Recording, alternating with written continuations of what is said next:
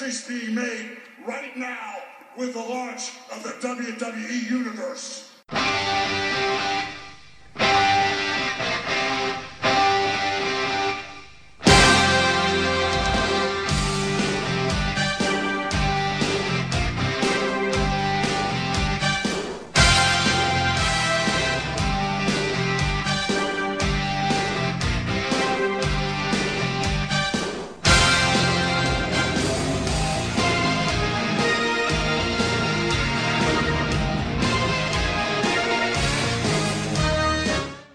Welcome to Cheap Popcast, episode number 20. This is the unprofessional podcast about professional wrestling.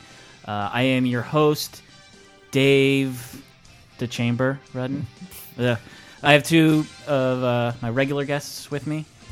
Hank Guerrero Gilbert. Brett Bautista Elston. And a very special guest who is here to... deliver some bad news. Oh my goodness, this podium, this chair is rising up from out of the kitchen floor. Am I supposed to be talking over the music or waiting for the music? You're supposed to bang a gavel. Okay. And Can you hear that bang? Yes. It's great Foley. And do you have some bad news? I do have bad news. Europe is better than America. Oh, man. You guys are going to watch so much of this wrestling network that you're going to forget to go to your jobs. Oh, it's too real. And I am not sticking around for this podcast. Oh. Now, please lower the podium so I can get off. I need to go home. Don't. Leave it up there. We have to call the fire department. All right. Yeah. They're going to get me out of like a tree, like a kid out of the tree. Yeah, they're going to just put treats on the ground, and then that'll get you. But I'll watch you guys podcast from up here. Yeah. Charlie's his claws are made for climbing up, not climbing down. All right. Thank you very much, Bad News Barrett. He spells his name the wrong way. Yeah. That's bad news for him. Hashtag me NB. Okay, so yes, this is the Cheap Popcast, and we have just watched Elimination Chamber 2014. 4 Bad News Barrett spots. I just can't, man. It was too much. And that was... And he never got attacked. It was that was the biggest cock tease of the evening, is that I guess maybe the podium didn't legit work. It literally broke. Yeah. I think it really did break. But, like, if it's going to be that low, then somebody should knock him off it, because it's not that high up. Yeah, they couldn't adapt. The writers were just like, shit, just have him make fun of Minneapolis and say, just make it part of his thing. Like, the tech people suck so bad that I can't even go up. But I've got more bad news for ya. I didn't get that bit at all. Like, I didn't know who he. Like, I guess I didn't know he ever wrestled, so I just didn't get like this I feel bit. like it's been like 8 or 9 months since he actually had a match. Yeah, it's been a while. So he hasn't been attacked yet. He hasn't had a match. What is he going to do at WrestleMania? Is he just going to do more of these things? Will the podium go higher? Will Hulk Hogan beat him up? Will Hulk Hogan clothesline him? I feel like they'll keep that stinker nonsense away from WrestleMania. I feel like they'll treat it. It's too prestigious to be here with your jokes. I would like to see Shane McMahon knock him off the giant podium. Yeah, I found out Shane McMahon technically still owns like a ton of stock in WWE. Yes, we all saw that. No, he still owns stock in WWE, like actually more than his sister. But he just isn't in a, the inheritor of it is Stephanie. Like, it seemed for a long time Shane was going to be the inheritor of the company, but Stephanie overtook him at some point. Also, one other Shane McMahon news I read was that he was almost tricked out of $30 million by the son of the owner of Maxim magazine. No, really? The owner of Maxim magazine, apparently, like, he recently got sentenced for this scam he tried to run on a bunch of rich people, like, oh yeah, I'm totally going to buy my dad's magazine. I just, invest in Maxim. I'll buy it. I just need $30 million. And Shane almost gave him the money, but he was one of the people who did not fall for it in the end. As we usually do, let's go through the card and say what we have to say about the various matches. We caught half of the kickoff match, which was Goldust and Cody Rhodes versus Ryback Axel. Curtis Axel's dad, Larry Hennig. Granddad. Oh, granddad, yes. Yeah. Larry the Axe Hennig. Yeah. Feels like something like WWE's like, hey, we'll give your grandpa $1,000 if he just stands at the side of the ring for a couple minutes. I mean, it could have just even been like, he's like, I'll show up for free. Yeah. I live in Minneapolis. I'm sure there's a lot of old fans in Minneapolis that would love to see old Larry come out. Like, so did he wrestle back in the 80s or something, 70s? Yeah. 70s, really, yeah. Because his, quick history. Larry Axe Hennig was one of the top dudes in the Minneapolis scene, or in that territory, which was really owned by the AWA, which I believe the gradation went like WWE, NWA, and then AWA, American Wrestling Alliance. It wasn't a member of the NWA either. And as they kept losing more and more talent, Larry, who was a bad guy, his son Curt Hennig, I've heard of it, was primed to be the new champ. I think he did win the world title. And then Vince, just to completely destroy the AWA, he then hired him to make him Mr. Perfect. I see. And so that's when Curt became Mr. Perfect. He was a good friend of Wade Boggs. Wade Boggs inducted Mr. Perfect into the Hall of Fame. Apropos of nothing, on Larry Hennig's Wikipedia page, there's a Domino's Pizza sign that says, Domino's Pizza welcomes Larry the Axe Hennig. Nowhere else on the page is there a mention of Domino's Pizza. There's just, that's important enough. Yeah, seeing Larry does make me just sad, just because it's like the father who outlived the son. Yeah. And then, on top of that, like, it was bullshit then. If they had Larry there... Yeah. And is to establish Curtis as a hometown boy. Yeah, he had to take the pinfall. It couldn't be Ryback, who everybody hates. Yeah. Like, why did Curtis have to take the pinfall to Cody Rhodes of all people, another third generation guy? I thought that they were going to go for a Cody versus Goldust WrestleMania match, which would be cool. That if it's going to be Goldust, it's probably his last WrestleMania match. Yeah, but if it was going to happen, they would have started the dissension here. Yeah. I guess they could still do it on Raw, but they would have for storyline purposes. They then should have lost this match, and then on Raw, Cody would just go like, "Goldust, you've been letting me down. You are just a weirdo." But now instead they're doing it with the primetime players. So like, you let me down, so now we're feuding. We'll get to that. Yeah, I think there's like 3 or 4 tag teams that could just split at any moment, and you've got to but they meter them out. So. Yeah, but they have such a good tag team ranks. Like, it sucks to lose. Do. Yeah. It sucks to lose a good tag team like the primetime players, and then also the Shield the clock's ticking on them. Yep. All right, but it was an okay opener. Yeah. So moving on to the next match was Big E, no Langston, defeating Jack Swagger. Yeah, that was a good match. Yeah, Big E's been wrestling pretty much the same match, and again. Like in his match against Dean Ambrose, he made the guy bleed. Like he busted something in Swagger's jaw. I think Brett missed this one because he was getting pizza. No, I saw this one. Yeah, I was commenting on how it's crazy how just like energetic and athletic both of them are, especially Big E. Yeah, when he's like leaping over and like just all this and like going full steam for a long time compared to matches that we've watched over and over again with people like Cena and Orton, who seem to, and especially Batista, who just like run out like and are constantly like, oh, give me a rest hold, give me 5 minutes, give me 10 seconds. Like there's so much of that. Or it's like if Biggie just doesn't stop. It's all cylinders all the time. Even if they could go fast, they choose not to. Yeah, they choose not to. Slow it down, headlock. But then, like the word kind of got around that Cena Cesaro match from SmackDown, or was it Raw? It was a Raw match. Yeah. There was there was also a great Bryan Cesaro match on SmackDown. But that showed Cena can actually do an energetic, interesting match. There was plenty of downtime in it, but it's like overall, like it definitely ended well, and it was like, wow, Cena actually doing his job. Yeah. But anyway. But yeah, it was a decent It was a match. nice, quick one to get, again, just establish Big E as a very dominant guy. It'll be interesting to see who eventually takes the title from him. He's had a nice long reign, and also that, like, I think the IC belt was so nothing for almost all of 2013. Like, it was just traded behind perennial losers, Miz, Axel, and Wade Barrett, and one on the free live show, too. So it was just good to see. Also, I'm curious if they're going to do a unification US and IC match. Ambrose, it would be a weird thing for him to do at WrestleMania, so maybe he would lose it before WrestleMania, and then whoever loses it too. Roman Reigns could cost him it or something. And so the IC belt, you said, has the most history now. Not really, because it did get. There was about a 6 month period where it got combined with the world heavyweight title. Yeah. And then I loved it when they took it away. It got uncombined because Stone Cold Steve Austin came back as general manager of Raw. And then he just said, I always liked the IC title. I didn't think it should be combined with it. So I'm uncombining it. And there's a tournament for the IC title right now. It was a funny thing of just him saying, like, I reject this storyline. And but since then, it had been treated like kind of a joke belt for a while. Yeah. But then there was a great, I feel like I've said this 8 times on this podcast before, but when Cody Rhodes was a bad guy and he won the IC title, he made a point of changing it to the classic design, which it still is now.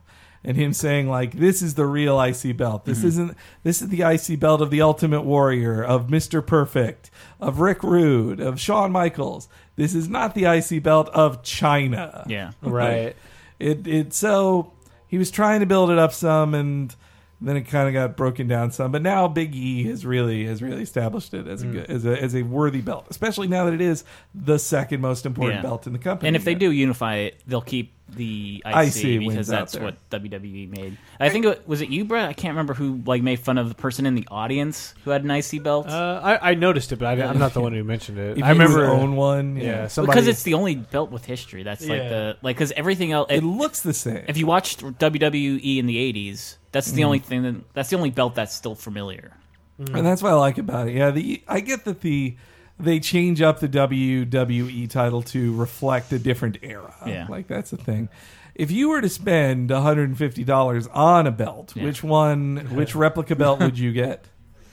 Well, of all time? Yeah, I think mine actually would be the IC title, which says something about me that I feel like I am unworthy of the World Championship. Though maybe the Eagle belt, I do love the Eagle belt. Yeah. But I'm gonna say IC, but with the puke green leather strap that Ultimate Warrior had. I'm a big fan of the spinner belt. Fuck you. That's Hip Hop Gamer already has that. You can't. Oh yeah, and if I had it, I would wear it to. You got to press challenge events. him for it. You'd have to wear it to a press event. Yeah. So moving on to a much better looking belt, the WWE Tag Team Championship. I love those gladiator helmets on. Yeah. I've heard them referred to as the Rusty Penny belt. Mm-hmm. That's a good way to put it. Yeah, the New Age Outlaws against the Usos, and the New Age Outlaws won. And I don't know, the Usos have been a tag team for like 3 years, and they can only ever tag team. Like, if they break up, first of all, that match is just going to be like, what's going on? Who's? Yeah. I never bothered to figure out which one was which. I don't know their names anyway. You can't break up a twin tag team unless they get like very different haircuts. Yeah. Or one of them will start. He'll go like Shawn Michaels and just start wearing a leather jacket and be like, "That's right, I'm the bad one." Sexy Uso. Yeah, I think the thing that depresses me most about this match is that there's a very good chance that the New Age Outlaws get like a spot on the WrestleMania card. They definitely do now, yeah. The tag belt never... I think it is a sign of the improvement of the tag team group because I think the tag belts could actually... Changing the tag belts at WrestleMania could matter for a change. I feel like hasn't even happened. Yeah, that is a chance for them to give it to a new group of people, and that is a good place for them to hand it off. I'd rather see the Usos triumphant at Mania than in Elimination Chamber. Would they do a rematch though for Mania? Like, it seems like it. Yeah, I mean, which is weird because it wasn't.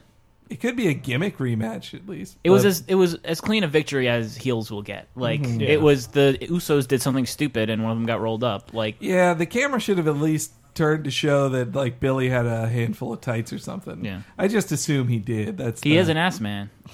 Yes, true. If only Chuck Palumbo could come back and back him up.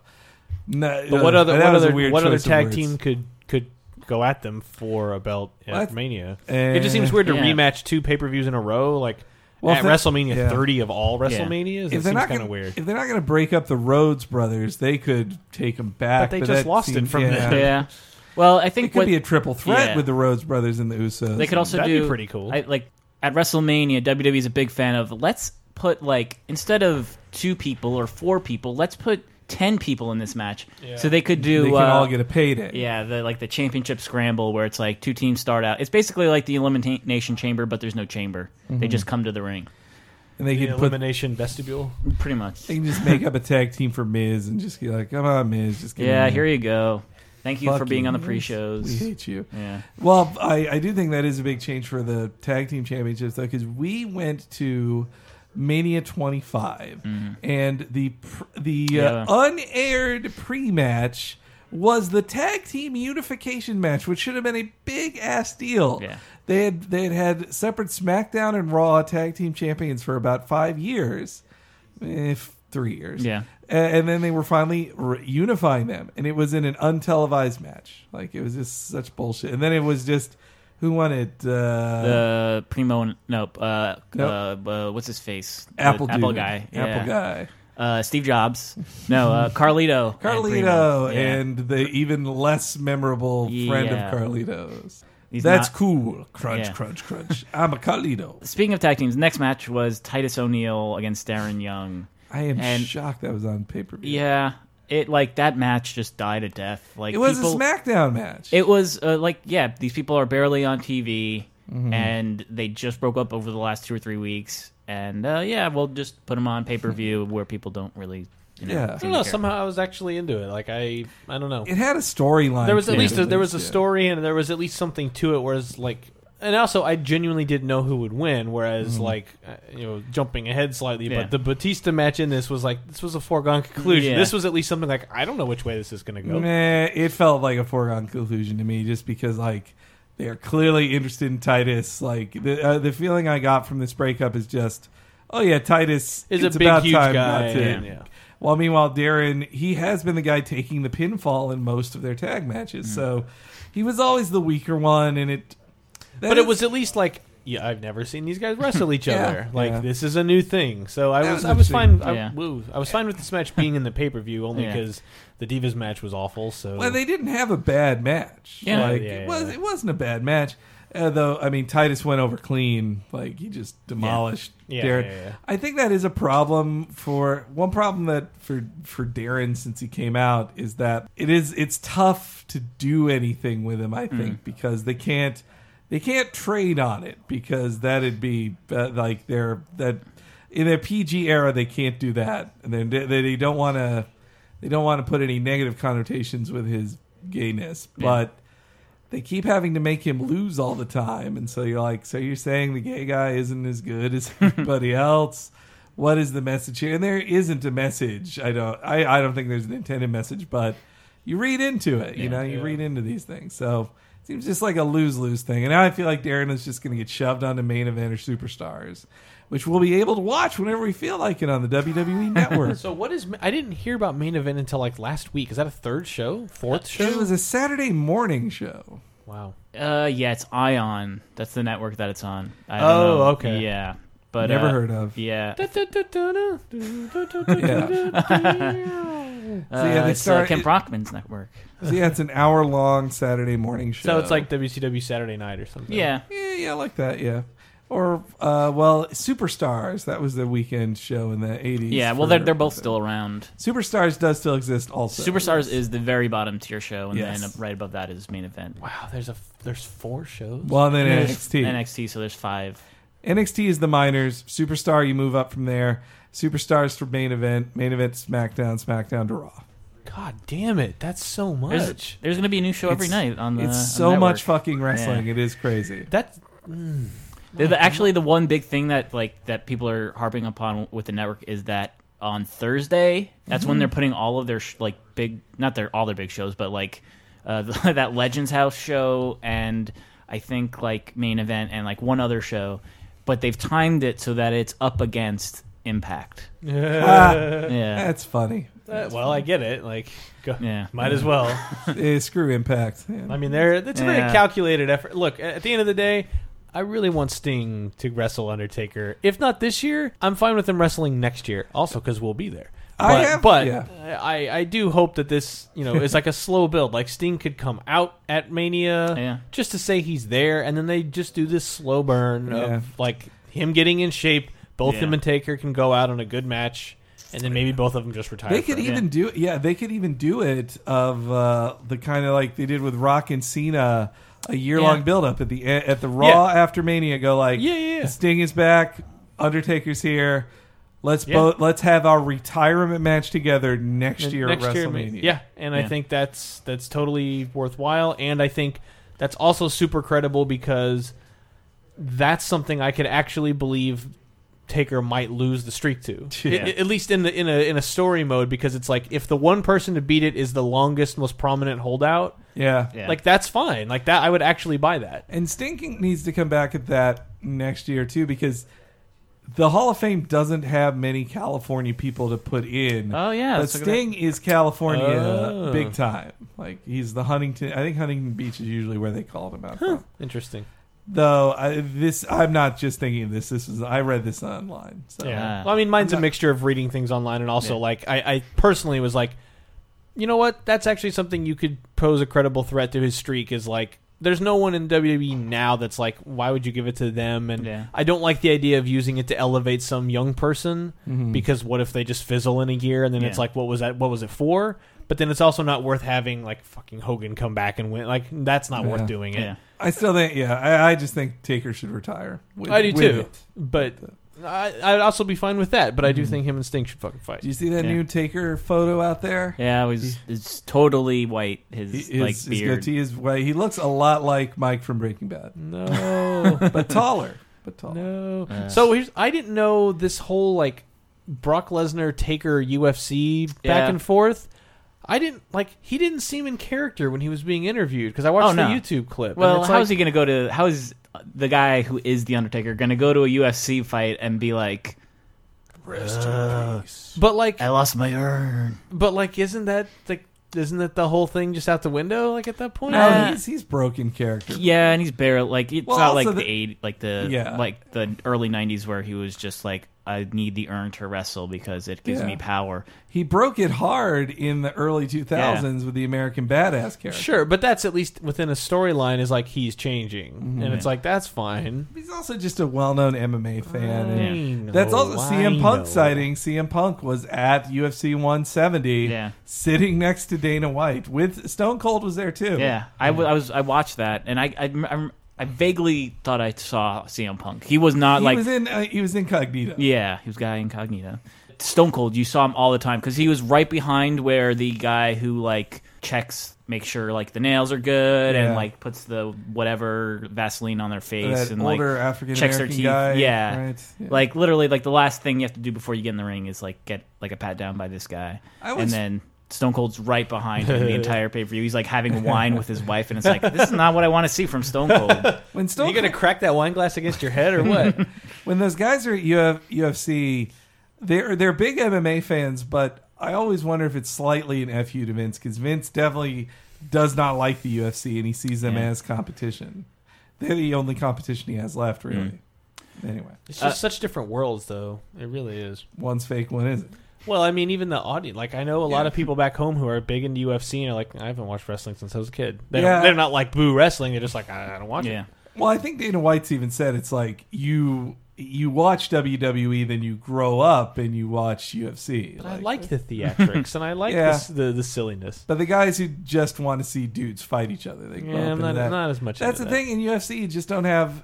When a match is great, it's great, but since it's not scripted, it can be boring and shitty, and you just don't know. Also, I don't like the idea of like someone like actually breaking their leg, having a career-ending injury because someone else did it to them. Willfully. Yeah, that happens a lot. Yeah, and I'm just like, I don't want to watch that. Hey, that guy was only doing a reflexive block. Like that's how you block a kick. Like you block it with your shin like that. I just mean in general, the idea of like someone being beat nearly to death until he can't physically resist anymore. It's that weirds me out. It's better than boxing, honestly. Like, at least I think so. Like, because a good MMA ref, like the second the guy gets knocked down and he can tell he's out, he's like, all right, stop right now, because the fighters are trained to think like, I knocked him down, but if the ref doesn't stop it, then I haven't won. So I have to lunge on top of him and keep punching him, because there are guys who have fallen down to a punch but are not out and they fight from their back.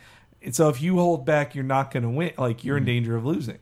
So the ref has to get in between them. While meanwhile in boxing, they're like, oh, this guy went down. All right, standing 8. I think you can get punched in the face some more. Let's try it again. Speaking of dudes beating the crap out of each other, next match was the Wyatt family versus the Shield, and that's unarguably the best match of the night. Match of the year so far, Yeah, I'd say. and I think there were really high expectations going into this match, and the fact that they were able to exceed them is amazing. It had a slope, Yeah, no, it's just when you heard like all the different chanting, everyone was into everything that was happening. Yeah. There was the chance for Wyatt, chance for Shield. You got a table broken. Fucking Ambrose going Berserker Barrage mode, just jumping on him with his the straddling Bray Wyatt or who, I don't remember which one he got, but he just jumped with his legs in the air and and so Rollins great. had that awesome combination, dove out of the ring, dove back into the ring. He did all that crazy and then, shit. And then Ambrose and the other dude just disappear into the crowd and we don't know what happened to him. It was such a great slow build too, and I didn't think it could fulfill the promise because just of having the two most dominant trio factions against each other. It was great in a match, and they've been building to it for 4 months or something too. And to see Roman the last one standing, he looks so dominant, but he also can't beat Bray, and that Bray took him down. And it also just makes me sad though that based on the end of the pay-per-view that this might be the only, maybe they'll have a rematch on Raw or something, but this could be the only match these two teams ever have because the Shield it seems like it's going to break up soon. Yeah. But I've heard people say these two teams together, they're the future of WWE. Yeah. These will be the guys who you see in WrestleMania main events for the next 5 years or something, or 5 years from now. And it definitely, when you saw how good this match is, and just how well they all matched up, even Rowan and Gallows, who are really the extras in this feud, they did good. They didn't do as good as Ambrose, Rollins, Roman, or Bray. And Bray was awesome too. Bray has really grown on me as a wrestler. I hadn't seen him wrestle all that much for a while, so after his match with Daniel Bryan and this one, I love seeing him wrestle. I think he can actually have a great match with Cena at Mania, which seems to be what's getting set up. So.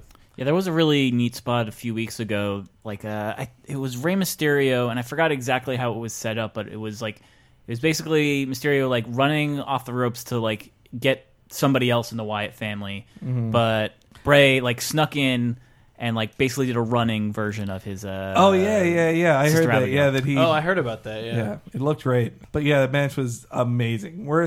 Definitely worth watching the pay-per-view for alone. After the WWE Network goes live, you can pay your $9 and your $10 and watch the whole pay. And seriously, just skip to that. I think of the whole night, that was definitely, obviously, the best. Yeah. Oh, so good, so good. So after that was the Divas Championship match. AJ Lee unannounced versus Cameron. ahead of time. Yeah, I love because we joked. Wow, after that, how Batista and the Chamber were the only matches left, and we're like, how can Batista follow this? And that's boom. They realized shit. We need the women to come out here. Yeah, have a Divas match, cleanse the palate, and reset the audience. And but Batista was going to get that same reaction regardless, which was, do you prefer apathy or hatred? And they went with hatred, but they could have just put Batista in there, and it's okay, this is the cool down match before the main event. But it maybe also is because Batista, they couldn't go for more than 10 minutes. But the Divas match was okay. I love AJ. Anytime AJ shows up, that's cool. I want to. It's just I've never seen them wrestle well. I've still not seen a great. I feel like maybe one somewhere in the pay-per-views we watched, there was one in there that was damn, that was actually the one after the total shit one where 7 people. Oh, it was her and Natalya. That one was fine.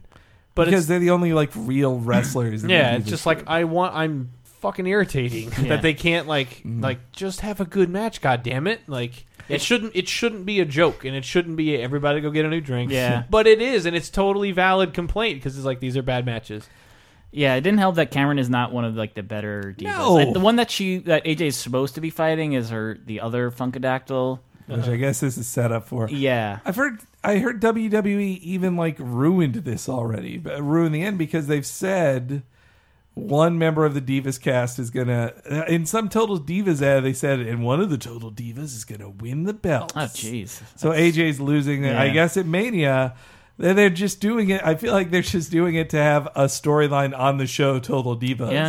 Yeah. Wow, Like- that's bad. So yeah, one of the Total Divas is going to win the belt, which I'm glad AJ doesn't do it. Also, like AJ couldn't do it because the boyfriends are involved in the show, Yeah. and CM Punk would never be on that fucking show. Like Daniel Bryan seems to be cool with it. And when I've heard, I actually had a guy come up to me at work, and he was like, "Oh, hey, you're a wrestling fan, right, Henry?" I was like, "Yeah." He's like, "My wife loves that Total Divas shit. I gotta watch it all the time." So she's telling, and he says that like she's a huge fan of Daniel Bryan now because he comes off as like the most like sensitive and normal dude on the show.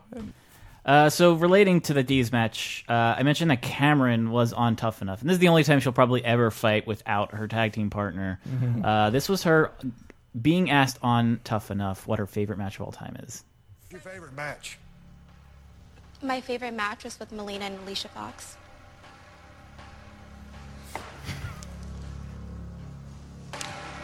Who? Melina and Alicia Fox. Out of all the matches in the history of this business, that was your favorite? Like I said, this is something that I'm new to. Any other favorite matches that I should know about? Sorry, I can't name any. Would have been great if like her response was Ricky Steamboat versus Ric Flair at the Rosemont Horizon. It was not a live show. It was a strictly house show, but I really enjoyed it. That is just so lame. I gotta say, like Stone Cold is trying to ferret out people who just want to be on TV and not be a wrestler, and that's the whole point of that shit. And like she couldn't even name just say Lita versus Trish Stratus. Lita versus Stratus. Just say that. Lita versus Trish any night. On that, just say Lita versus Trish on that one Raw. That you can't even name any other female wrestlers than Melina and Alicia Fox. Like they're the worst, even of like they're not the worst, but they're not even the best of their era. Yeah. Like So she was the first eliminated in that season, but she's also the only one from that season who actually wrestles for the WWE. Like the winner didn't even last. Yeah, moving on to the main event, the Elimination Chamber match. We didn't talk about Bautista. Oh, right. I think I blocked that out of my mind. Yeah, it was, yes, Batista versus Alberto Del Rio. It was awful, and I completely missed Batista the first time he was around. I've never seen him wrestle, and I think tonight. Well, we saw him in the Rumble, but like he was pretty late into the. yeah, it was like 27. Yeah, so who cares? So this is the first match I've actually seen him wrestle in, and it was terrible. Yeah. Like he didn't do much of anything, and then did about 2 moves to Rio, and then it's like I pinned you. Yeah, And like he wasn't in wrestling shape. Like, that was he- 8 minutes, and he was still he was tired, and it's just... And also, like, he got beat up. He got blindsided at the start, too, meaning he didn't even have to do that much offense. yeah.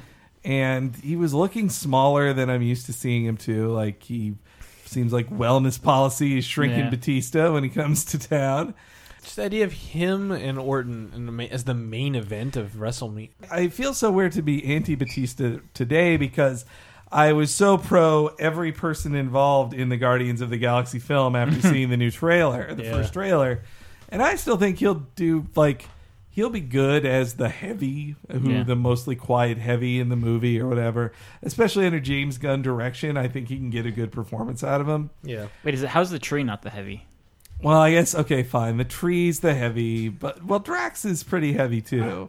Well, Drax is more like this, like ruthless, bloodthirsty, like whatever. Whereas Groot is kind of like he definitely is there for the benefit of the team, but he's you don't see him as like this merciless killer kind of guy. Yeah, though I guess I'm still thinking of Drax as like Drax used to be as strong as the Hulk. Yeah, that's true. Hey, we have an entrant in this elimination chamber. Thanks for somebody stealing Chris Bautista or whatever I could have used to introduce myself. I didn't mean to butt in. I just... Well, this is a good news Antista. Hi. Yeah, that's right. The ass is back. Male booty. Yeah, just and nobody. Alberto Del Rio just sucks. Like he wasn't gonna win. Nobody knew. Nobody thought. Oh, are he you was talking gonna about win. Batista?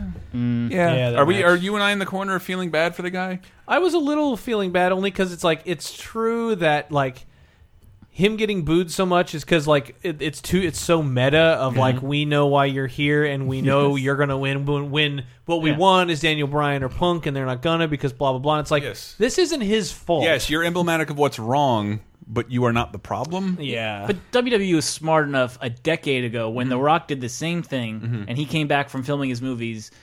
They just made him a heel. Like they knew, like they knew that people knew, like, okay, he's just coming back because he's promoting a movie. Hollywood Rock Hogan. He was booed. Yeah, he came back. He wrestled Brock at that SummerSlam you were at, and everybody booed him in New York. And in New York are smart fans. Like they're the ones who boo. They were like the proto. I feel like every crowd now is like that New York crowd. But yeah, they booed the shit out of Rock But they played Rock as a good guy that night because they stuck to the script that night. But Rock took a break after he lost to Brock. Yeah. And when Rock came back, he was Hollywood Rock, and it was so great because he was in super fancy clothes, had on these sunglasses, and he was just. And when he first came back, he said he would do his catchphrases, but then he would just stop in the middle. He's like, "Yeah, you know how the rest of it goes." And then when he came back to Toronto. Which I didn't realize, like, he was born in Toronto, or he has, like, a Canadian background. Like, Well, he's in the CFL. Oh, that's right. Yeah, so when he's in Toronto, like, they're cheering for him. And he's like, at last, The Rock has come back to Toronto. Woo, yay. Oh, boy, you're all happy. He said Toronto. It was so great. So great. But instead, they're trying to make Rudy Poo Canucks. They're like just so. I don't even get what the angle is with Batista. Like he's not a heel. He's not a face. He's just nothing. He should be in the storyline world that's in a vacuum of the audience reaction, discounting whatever the audience is reacting to. Batista is the returning Superman, who should be unstoppable.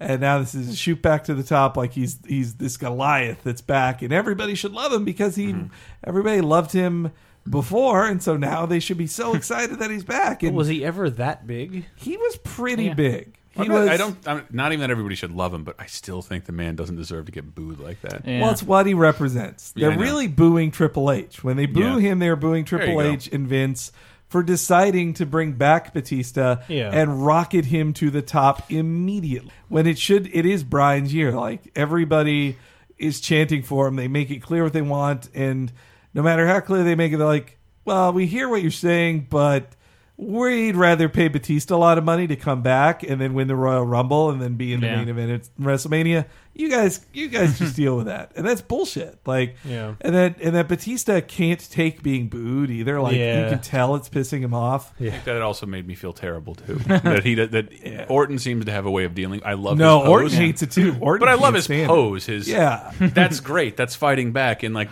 Batista had no fighting back. It's just, is that what you want? That's what I kept hearing him mouth. Want. I came back. The pyro went off. You guys cheered for me. Though he was a great whiny bad guy when he left too. That was him at his best. Yeah, but the order of things went back then that it was like Batista became the top guy because Brock was the top guy, but then he left, and then Benoit was the top guy, and they started to transition him out, and they thought, what happened to him? He became United States champion after that. But then his home planet needed him, and then it and his kid and his wife. And then it seemed like it was going to be like either Orton or it was going to be Orton first as the top guy, and they tried, but it didn't work. And then Batista and Cena became big at the time. They rose up, but Batista was 1 and Cena was 2. And then at a certain point, I think it was because Batista was just so injury prone. Yeah. That Cena overtook him because Cena doesn't get hurt. Like, that's kind of his thing. It's very rarely so. Then Cena became number 1, and that's basically been the last decade. Cena number 1, and somebody else is second to him. Well, speaking of Cena, the main event was the Elimination Chamber match. Orton versus Cena versus Sheamus versus Daniel Bryan, Cesaro, and Christian. It's really good, though. It was a great match. The one downside to it, like, unlike the Wyatt family versus the Shield, where it's like, I understand why there's only 2 people fighting at a time because there's only 2 people allowed in the ring at a time. In an Elimination Chamber match, I don't know if the WWE just doesn't trust people to be able to focus on 2 different fights happening at the same time, because it almost never happened. Yeah. So there were people a lot just take a powder. Yeah, which is like, I mean, I know it's a big steel cage and people are getting thrown into like plexiglass and really hurts. plexiglass on top of a cage, which apparently makes it hurt more. But yeah, there were too many instances where it's like, why are they down? I can't even remember what they did that made them get hurt. Just for there's like 4 people laying down, and There were also sometimes people's moves got interrupted. I was like, you want this person to be hurt. Attack him after he finishes his finisher on this guy. Less work for you, buddy. Yeah, it's an elimination match. It is not a first to pin wins. Yeah. Like it's not championship scramble, which they don't do anymore. yeah. that's my favorite Denny's meal. But I predicted Christian would be the first eliminated. He was not. It was Sheamus. Yeah. Who the hell called him George Jetson? And that just kept making me It's laugh. a writer named Brandon Stroud who does a column called "The Best and Worst of Raw." It's a good column. It takes the piss out of the wrestlers. I don't know why that was so apt, and that worked for me so much. But I could every time he threw a move, I'm like, It just brings me down that he's. I love Christian. Yeah. You guys don't even care about him, but Christian. But it was like was great. That's another wrestler. It's where it's like the natural response is apathy, and it's so sad. Like they had a poll on WWE.com that was like, who is the most dangerous man in the Elimination Chamber, and it's like 30% Cena, 20% Daniel Bryan, 15% Sheamus and Orton and Cesaro, 2% Christian. wow, And- there's yeah. a 2% margin of error. No, it's sad. He also gets injured a lot too. So Yeah, it's he's like- been injured a lot. He is too old now, but he's a good utility player. Yeah. In matches like these or Money in the Bank, like he can do cool stuff for the limited Yeah, time. I've seen him wrestle a few times this year, and they were all fine. Like he didn't seem like he was dragging his feet. So But he was also he was the lesser guy when him and Edge broke up. Yeah. And he was the lesser of the two. And the only time he got to be a champ in WWE was just because of Edge pity or Edge runoff. Edge had literally retired a week or two before the pay-per-view, and they're like, who do we put in instead? Oh, Christian. It'll be a feel-good story. Yeah. And then it was what great. was their tag team? Edge and Christian. Yeah. They didn't have a name. They used to be in the Brood. They were part of the Brood. They were. It was With a group of Gangrel. vampires. Yeah. The X-Men villains? No. They were vampires. Crucible. Yeah, they were the vampire team. And then they became Edge and Christian, who were a really funny bad guy team where they would do the 3-second pose where they'd be like, hey, we're not going to come through the audience anymore. We're going to do the 3-second pose. So when we pose, you can take all your pictures. All right, and go. And they just strike a pose. They were awesome. And they said they were awesome all the time, too. And then they broke up. Edge became a good guy. Christian became a bad guy. And one went way higher than the other. And then when Christian was champ anyway, he was the whiny champ who couldn't ever win a real match. But him and Randy Orton, for example, had a great match at that SummerSlam that we saw live. I didn't see that one. You weren't at that one? Yeah, I thought Christian had the best spot of the match, which was his jump off of the pod. That was great. Yeah, there were. I hope he didn't concuss himself. Yeah, he probably did.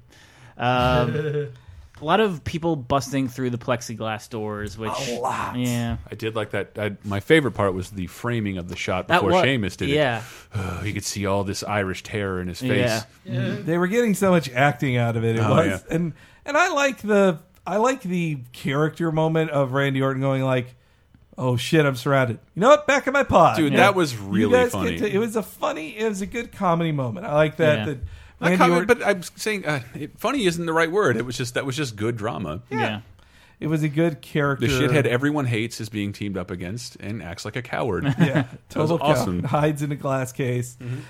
And then the acting on Sheamus, it was a good shot. I'm sure it'll be one they replay a lot in video packages. Yeah. So I mean, besides the whole the wrestlers taking a powder, which is endemic to Elimination Chamber matches, I think the end was way too WCW circa 2000. Let's have 8 people interfere in this match. That really was, yeah. So Because much that was very interference. WCW of what's the point of the cage if people break in? Well, they have magic powers. They didn't break in. They Sure, teleported in. Fair enough. But once the seal is broken, now Kane comes in and now he starts messing with shit, and it's yeah. And then he broke our stream. yeah. You can't have the Wyatts and Kane one or the other. It was a lot. It's just if there weren't already 6 people in this damn match, I would expect someone like Sheamus to run out and be like, "Me too, guys. I'm gonna stop Kane." Yeah, I didn't like that Bray. The one funny bit was Bray laughing in Kane's face Yeah, as that was they walked funny. away. That was neat, but But once Kane was there, I was like, fuck. Yeah, he's gonna. Great. It was just one better than having Triple H there. Like, if Triple H had come out, then you could definitely go like, ugh, God. But yeah, Kane, it was just such bullshit. But So we're thinking the fix was in at that point. Yeah, but we're thinking. I mean, this will have been outed by the time the episode posts. But Whether one or the other. Yeah. That Raw tomorrow. Well, the Raw after Elimination Chamber is one has Hogan in it. Two, presumably some other famous people will show up to kick off the network. But then also maybe someone like Hogan has some sort of officiator power for WrestleMania and maybe goes that end was BS. It's now a 3-way match. In my mind, Daniel Bryan won that match, brother. And I think he should be in the WrestleMania meeting. And you know Hogan's going to want to like, hey, this guy's popular. I want to be the guy to say the popular guy is cool. Daniel Bryan's one of my biggest Hulkamaniacs. Yeah. Even though Daniel Bryan is totally of the vanilla midgets that he made. He's exactly... This was a quick WCW history lesson, and Hogan was dominating, like basically running WCW just thanks to his creative control card. Yes. He called, he was like, there's guys on my level, and then there's the vanilla midgets. The vanilla midgets were guys who were just under 6 feet tall, who he said had no personality, and internet nerds like him because they can have great matches, but nobody else cares. And that was Eddie Guerrero, Dean Malenko, Chris Benoit, and Rey Mysterio. And Dean Malenko was pretty good. Yeah. I love Dean Malenko, but he's 5'7", I think. Like, Wow, really? He's really short. I remember thinking Perry Saturn was pretty good too. Yeah, no, those guys were all great, but Turns out they were all vanilla midgets. that's what Hogan and Nash still used that term like in an interview like 3 years ago.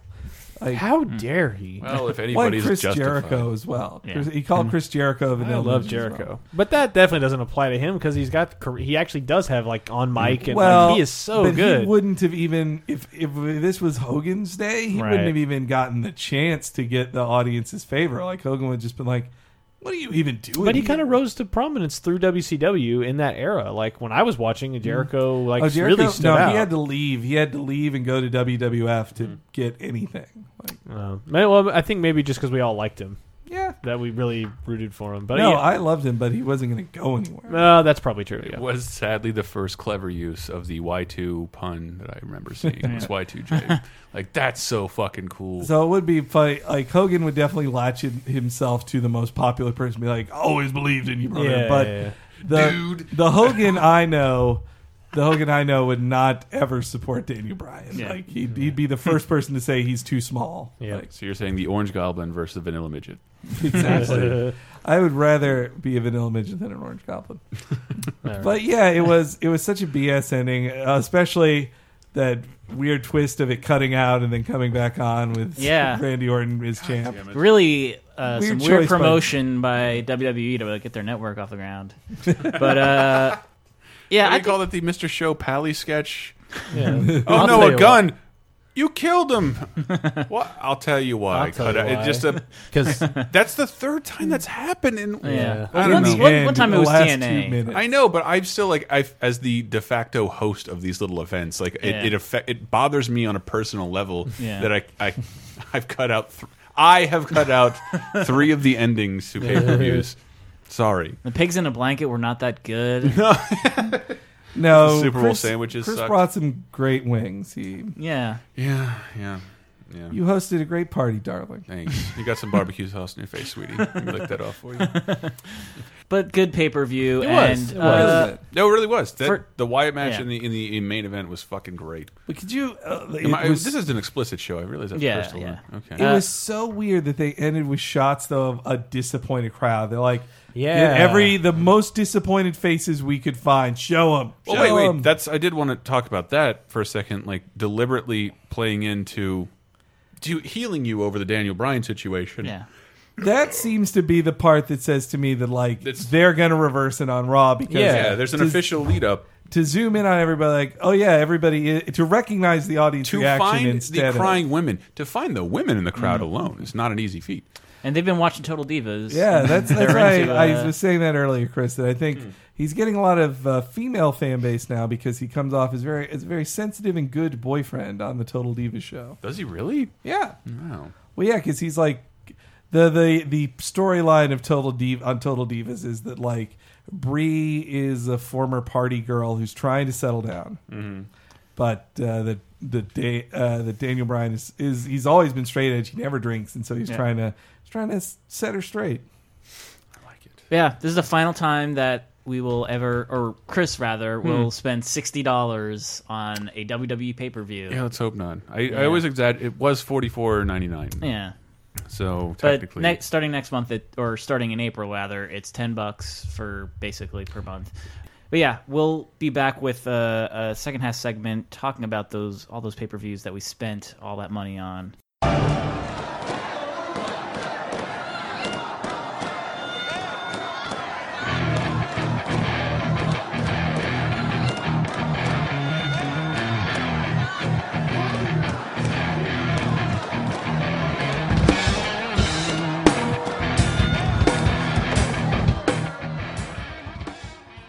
Welcome to the Cheap Podcast break. Hot tag. Yes. Henry is trapped inside his chamber, but the three of us just watched Raw, reviewing Wii U games, the post EC Raw. It's the first 3-hour Raw I've watched in my life. Yeah, first time we've ever watched a commercial interrupted 3-hour event. Jesus, it was tough. Yeah, but it was bookended by cool stuff. So therefore we like it. Yeah, it was like Hogan coming literally back was bookended by cool stuff. Yeah, Hogan was fun. The Big E Cesaro match was good. Yeah. I feel like there was something in there. What's her name? The diva. It's not Summer Rae, but the other one. I actually like Emma. I like her. She's fun. To be a goofy female, hot female character is neat. And she has a cool submission. So that is actually really cool. Neat. Looked like it hurt a lot. And then I was a little underwhelmed by the Roman Reigns Bray Wyatt match. It really did suggest that maybe they're not quite ready. That their teammates really accentuate their strengths. Yes, like maybe that's still what's going on. Or maybe they're just tired. They did wrestle last night. So yeah, I mean, geez, they only put 25 minutes of like the best match of the year in last night. Oh, I know. The fact that they underwhelmed tonight I know, that's the thing. Is last night, that is one of the greatest matches I've seen. Yes, why should their free matches be better than the ones? What have they done for me lately? Exactly. Yeah, tonight, I mean, they let me down. But then I was excited because the whole reason I wanted to watch tonight was because I've never actually watched Undertaker come back, and that was really cool. And you knew as soon as you realized that Lesnar's coming out at the end. To give a speech, and then he's interrupted. He never talks. Stabbed in the hand. Daniel Bryan versus Triple H. I'm not belly aching about it. I like it. And yeah, let me just get a few plugs in before the break concludes. Please rate and review Cheap Podcast on iTunes. 5-star reviews always helps. Leave comments underneath the episodes. Also helps me get through the editing process. I apologize for this one being a little bit late. Also, you can donate to Laser Time. There's a link on the left-hand side. Also on the left-hand side of the page is the Laser Time store where you can buy a t-shirt featuring Cheap Podcast or any of the other Laser Time Network shows. Tons of places on the page where you can click on Amazon links and buy anything through Amazon, including a book that I worked on with Game Informer's Dan Reichert called Former Baseball Players Suck at Crowdfunding. It's a very weird book. I definitely recommend it. And last but not least, I want to give a shout out to Hood Slam. It's a wrestling organization based out of Oakland. Both Mike Grimm and I went to go see it at the beginning of February, and it was a blast. I totally recommend if you live in the Bay Area that you check this out. It is amazing. It's almost the complete opposite of the WWE. It's in a kind of music club in Oakland, and it's very attitude-laden, but in a very good way. I will definitely be back at the first Friday in March, and I hope that some of you are too, if you're in the Bay Area. Anywho, let's get back to the rest of the show.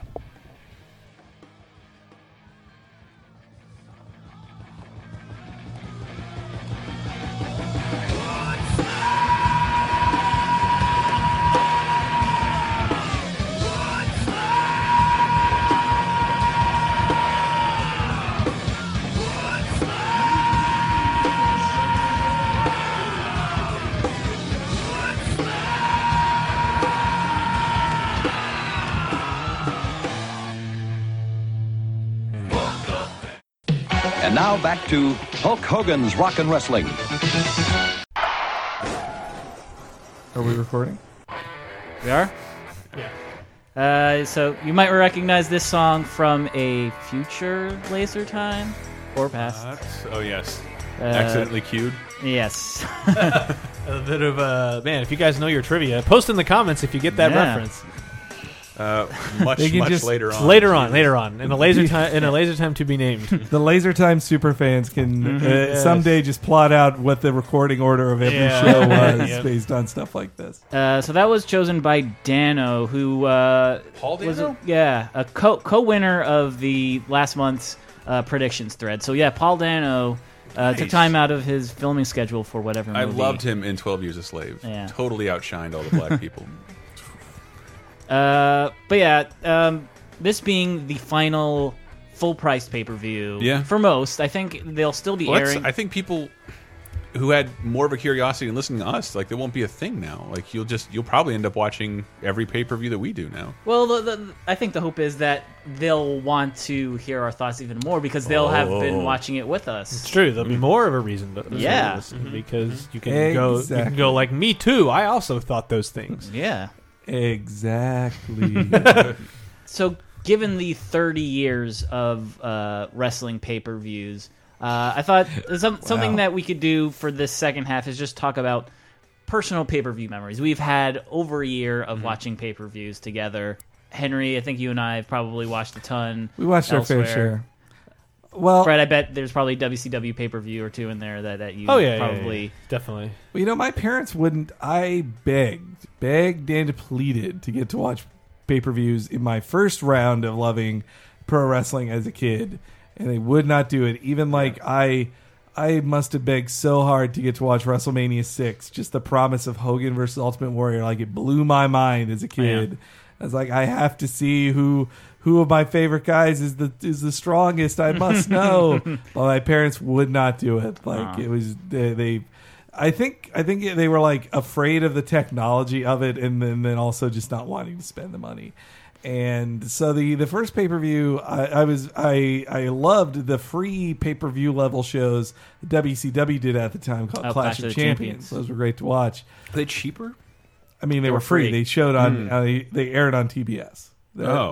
Against WWF pay-per-views. Oh, wow. And so they were pay-per-view level shows that were free on TBS. Wow. But I didn't see pay-per-views until I think the first one actually was 2 shows before Halloween Havoc on it was the one after Bash at the Beach at War Games. It was War Games. Okay. War Games 98. WCW War Games 98 was the first one I watched because definitely the Goldberg hype was getting me in, and I was playing the shit out of the WCW game for N64 that was so awesome, the hockey ones. And so then we watched the War Games of that year. Oh, and also the Warrior had just come back, which very much excited me. Boy, this is right when I was starting to check out. See, yeah, it's not timing for both of us. Yeah, but I've been watching the shows for months, but then. Yeah. This one just sounded so awesome. It was like the Warriors. It's his first time back for the Warrior. I got to see this, and that's when I got to see the amazing opening match of Billy Kidman and some other cruiserweight. And Laparca, Disco Inferno. Was it really? That wasn't a good match then. But it also, I believe, like Disco Inferno. I believe it had Saturn versus Raven. Oh, that sounds about right. Oh, wait, maybe I'm looking at the wrong one. Is this... It was the pay-per-view before... Oh, before Hogan Warrior. Yeah. Okay. Not Halloween Havoc, the one before Halloween Havoc. Okay, yeah. Well, Saturn versus Raven. Saturn versus Raven, which was a blow-off to the Saturn-Raven feud. It was an amazing match. It ended with Saturn doing the Saturn driver through a table on Raven and pinning him. It was a great... With or without the ram cart? But yeah, it was a fun match, and I got to watch it with my friends, and that's his finisher. I'm sorry, the ram cart. I just told because the Saturn has a ram slot expansion. Whoa! There, I'm back. You got me. Anyway, next reverse Street Fighter, man. Yeah, right there. I just told my mom, fine, just don't give me an allowance for a month, and then we'll just watch this. And me and my friends came over and watched it. We taped it off off the pay-per-view as well. So it was a good times. So a year before that. I've told this story, so I'll abridge it, but like I wasn't really paying any attention to wrestling. I was into it as a little kid and, you know, played the NES games and stuff and Super NES games. Vaguely aware of wrestling, whatever. It was Starrcade 97 that, like, which is referred to often as, like, where things start to go off the rails and start to go wrong. But as someone who who came into it and that was the first thing I saw was, like, there's all this build-up about this guy looks like the Crow. And did you know Hulk Hogan's a bad guy? And did you know? And it goes through all this stuff. And then the rest of the matches, I remember being pretty decent. Like Dean Malenko was in there. I don't remember who he wrestled, but like DDP had a good match. Like there were also some very not good matches. All I just remember was like it was the first time. Like there was a room full of like 20, 30 people. Wow. And like everyone went over to this one friend's house and just all of us, maybe like 15, 20, I don't know the number. It was a lot of people and all watching this thing on a big screen TV. And I was just like, holy shit, this is really cool. And then it ends with Hogan winning against Sting in a very... Well, Sting, he won against Hogan, but they threw out the decision the next night. Oh, okay. That's Hogan beat Sting first, and then they threw out the decision then and restarted it, and then Sting won. And then the next night they said that didn't happen. I see. I just remember like the hype of the night being very big and cool, and then that started me watching Nitro every Monday, 3 hours of fucking wrestling every Monday night, playing Symphony of the Night, and then watching 3 hours of wrestling, and then being so into it, and then I didn't watch another pay-per-view until the Carl. That was an actual hiccup, not a revulsion, but the Karl Malone Dennis Rodman thing, and that was terrible. Yeah, and then we watched the Jay Leno. Road Wild thing, and that was awful. Yeah. And then I didn't watch one again, and then Halloween Havoc was setting up, and it was like, oh, Ultimate Warrior's back. Okay, I remember him. That's kind of neat. And then he made the One Warrior Nation, and it's like, so now we have NWO Wolfpack, we have the LWO, we have OWN. This is nuts. And then Chucky talked to Rick Steiner. And I was just like, I can't do this, I'm over. And then I never heard about what happened at that Halloween Havoc, so I want to watch it now just because that's where I left. Pretty bad. And that sounds so amazing to me. And then I didn't watch wrestling again until like maybe once a year. I'd try to watch Raw, and I just could not get into it. And then now it just sucks because looking back, I look back at all these, I watched the Stone Cold documentary, reading all these books and stuff, and I'm just like, God damn it, it seems like I checked out right when that started to get really interesting. Yeah. It was that thing of like, you have to pick a side. I picked the side. The side I picked shit the bed. The answer there isn't go to the other one. It's, well, I'm done. That's exactly what happened to me. Yeah. You can't just watch a different soap opera. Yeah, I'm just done out. With like, I'm going to go I'm a guiding light man now. Exactly. Yeah, I dropped off. I forget what was the last WCW pay-per-view I watched, but there were just about 5 in a row that were just awful. And I said, this is costing me money. I can't do this anymore. And I didn't watch any pay-per-views for a while until I was a friend of mine. We were at his sister's house, and her husband was a cable guy, so he just had every pay-per-view event free. So you decided to steal cable. Exactly. And so when we were there, he had on. We were just hanging out at their house, and WrestleMania was on. And wow, I think because my friend's brother-in-law, his younger brother, I think he was slightly handicapped, but he's a big wrestling fan. So we watched it. WrestleMania was on. I was like, give him a shirt. So and he was a really cool guy too. But anyway, so WrestleMania is on, and it was 18, which was Hogan Rock, and I see the Hogan Rock match, and I'm like, boy, that's weird. But I bet Hogan will just have a terrible match. No one will like it. And then as I'm watching, I'm like, this is one of the most important matches of all time. Like, technically speaking, it's not a good match. It's good. It's a good match, but definitely not great. But the audience is insane. It is one of like the most sustained, like hottest audiences ever. And I think it's because like Canada loves Hogan. Hogan was the bad guy. He was fully NWO Hogan. But the Toronto crowd would not have that. They're like, nope, Hogan is the good guy here. You're the bad guy, Rock. And whether this was their plan going in or they changed it at the very last minute, Hogan turns at the end of that match, breaks up with the NWO, and becomes good Hogan again, and has like his last real run as champ in WWE. He is that popular. And it was just insane to see. And then I kept watching to see Chris Jericho and Triple H, and nobody cared because they were so just dead after the Hogan match.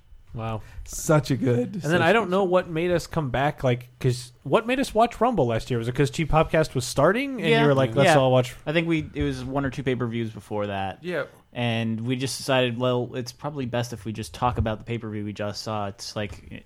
Yeah, an easy way to do it. It was a good idea. Whatever it was, I was not sure about it. And that's the pay-per-view to start with. Yeah, because that totally got me back in the modern day is like Royal Rumble 2013, which like... Did you see how I treated this today? Like, I bought the pay-per-view like early in the day, vacuumed my floors. Cleaned up the place. I tried to clean up the place, ordered food. Like, I would not... I don't...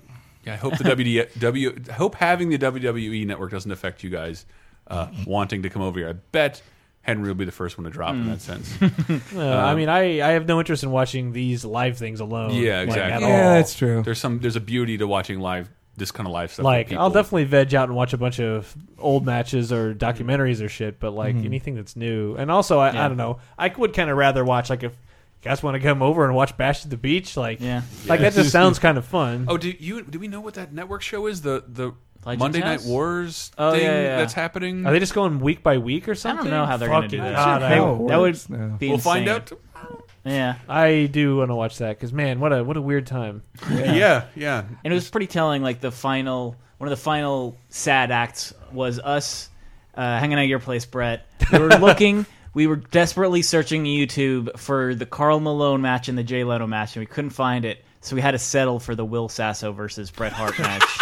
Which ends which ends with what's her face, Deborah Wilson, I think, turning on him, and I'm like, I don't know how they resolve that, and I kind of don't care. I believe it.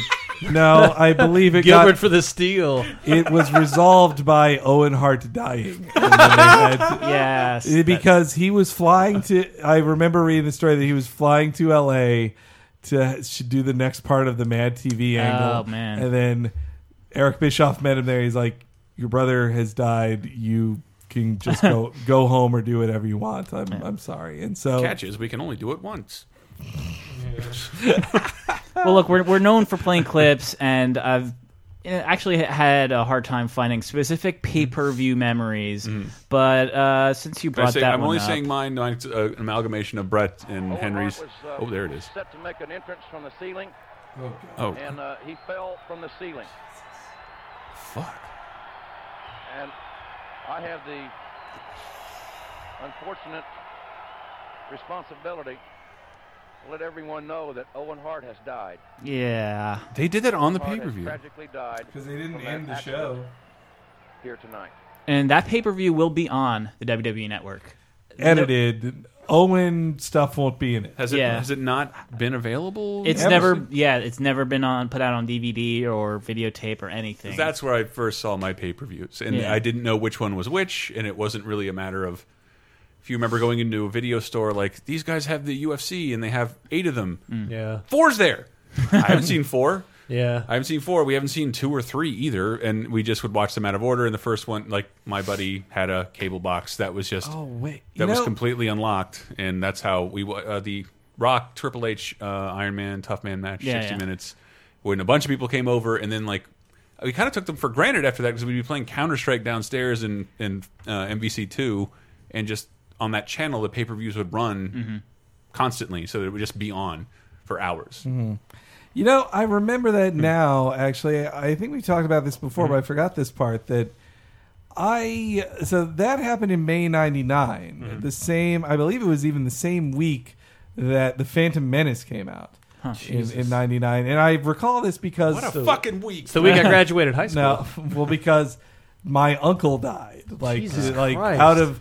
out of nowhere, like just a surprise. Like we got a call that my uncle had died, and so was your uncle Owen Hart? Well, no. So he did fall from a ceiling. So it happened in the middle of the week. Then, like on Friday, we drove out to Arkansas, and in the day between, we're like, well, we're still good. We plan to see Star Wars. Wow. Let's go see Star Wars. And so Christ. That's kind of hanging over it, and then. While we were in Arkansas, I remember on the Sunday night while we were there, I'm like, I wonder if at this hotel I can like get the wavy cable stuff. Oh yeah. And in there was like I swear I was on there when he was talking about Owen Hart dying. I'm like, Owen Hart, what? And see, I didn't have a phone with the internet all the time, so I couldn't find. Where would you have gotten the information otherwise? Yeah. Well, it came on the news later that night, and then when I came back, when we went over to my aunt's place, I was grieving anyway. We're just trying to talk about anything else. We talk about this, and we bring up like, wow, yeah, that wrestler died. It's crazy. And then she said like, well, yeah, my cousins also watched. And he said like, well, yeah, and I heard The Rock like broke his arm recently, and I was like, no, I didn't have the heart to tell her of like, no, that was the gimmick match of the show. That it was a cast arm match, and he didn't really break his arm. Owen Hart actually died. The idea of having a wrestling conversation with your family that was so foreign to me. 1999, wrestling was hotter than ever. It really was. I went to work the next day at Adventureland, and I had a coworker. We were talking about the event, and he said, "Man, what a terrible night! Owen Hart died, and Stone Cold lost the belt." And I'm like, in that order. Yeah. Though, it was helpful that I could play. My cousins were so into the Aki wrestling games that we were able to play WCW NWO as a way to ignore the grief all surrounding us. It was some comfort. And then to go see episode 1 on top of all of that. Yeah. It's just like not even in a facetious way, Your but like, wow, my childhood over. escapism is just being destroyed. And yeah. I'll close out with my most memorable pay-per-view watching moment, which was the very first one that I remember ordering, and it was like it was WrestleMania 10, and it was close enough to. Well, it was like a month away from my birthday, but I was like, Mom, can I have a bunch of friends over and we'll watch WrestleMania, and that'll be it. And it was a really good one because, it had Owen Hart beating Bret Hart. It had the ladder match. One of the best opening matches of all time. Yeah. That one. And the ladder match. Wow, yeah, that is one of the best WrestleManias ever. Yeah, there is like a lot of shit in the middle. Like now that I look at it, like Bam Bam Bigelow versus Doink. Russian Macho Man, I believe, right? Yep. Earthquake versus Adam Bomb. But there were two things that just stood out. And it was Mr. Perfect coming back to be the guest referee for Lex Luger versus Yokozuna. And I loved Mr. Perfect. He's always been my favorite wrestler of all time. Perfect friend. And just me being in this room with my friends, I'm like, Mr. Perfect's back, you guys. And the fact, so he starts out the match as a face, but he disqualifies Lex Luger at the end and does a heel turn. And I'm almost having to apologize to all my friends. I'm like, I'm sorry, my favorite wrestler just cost Lex Luger the title. But then Bret Hart won at the end. Yeah, and that was a good. really interesting Mania just as a story, because at the Royal Rumble that year, Lex and Bret were eliminated basically at the same time. Yeah. And so the way they dealt with it was Yokozuna will defend his title twice that night, but to make it fair, Bret will wrestle in a match first. Then Luger will face Yokozuna second, and the winner of that will face Bret at the end of the show. So whoever was in, the two people in the main event will have wrestled already that night, just to make it fair. But it was a really, and then it was basically ended with an apology from Vince of hey, I'm sorry I let Hogan take your glory at WrestleMania 9. Here, you're definitely number one at WrestleMania 10. Our next standard episode will be for WrestleMania 30, the 20-year anniversary of my first wrestling pay-per-view that I watched, not on tape. Wow. And the 10th anniversary of the very memorable WrestleMania 20, which, boy, I like to... I watched it recently to try to just pretend like nothing ever happened. The world doesn't exist after May of 2007. Nothing happened after that. And what was 20? 20 is the one that my favorite wrestlers around, Eddie Guerrero and Chris Benoit, were both champions at the end. Yeah. Both validated and elevated at the top. And the end, and the show ends with the two real life best friends crying in the ring together as confetti falls down, both achieving their dreams. It's one of the most beautiful wrestling moments of all time. Well, why don't we were it not for... Is it? It still is, Hank. It still is. Then why did it let go?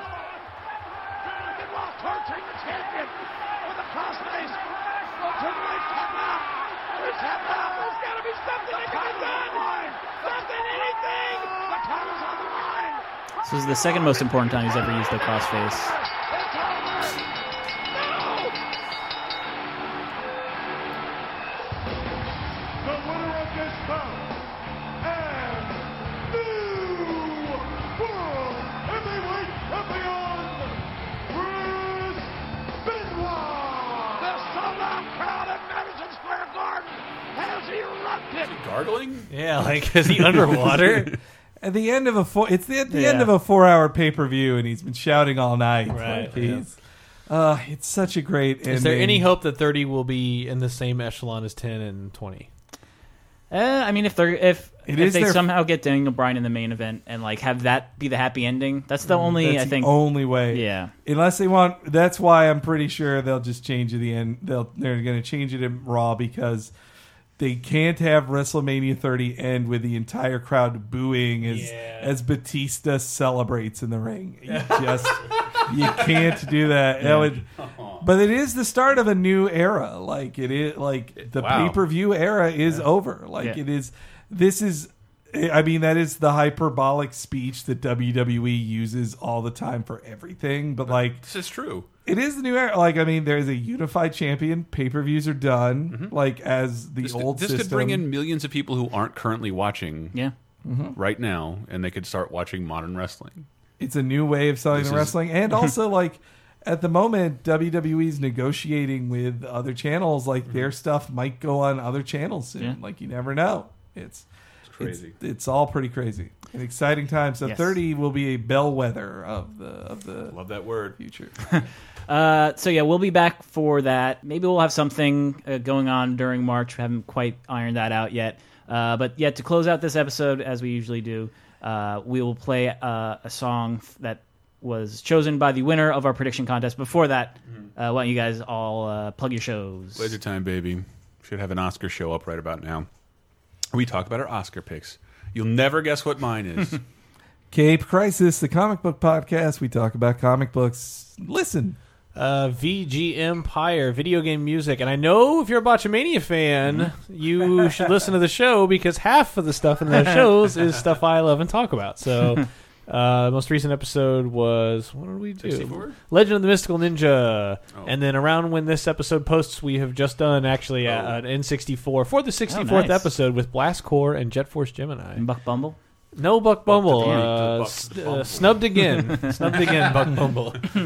Also, video game Apocalypse, the VGAs. Yes. The real VGAs. The real VGAs. All right, so yes, playing us out, chosen by Thomas Pandich.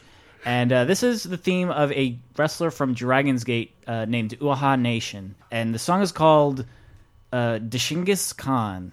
It's some slice of weird 70s music, so enjoy. Sorry, you get later in the game. Wow, the strings, man. Like I'm in a car chase. This is pretty great. Yeah, I highly recommend looking up the YouTube video. It's like YMCA or like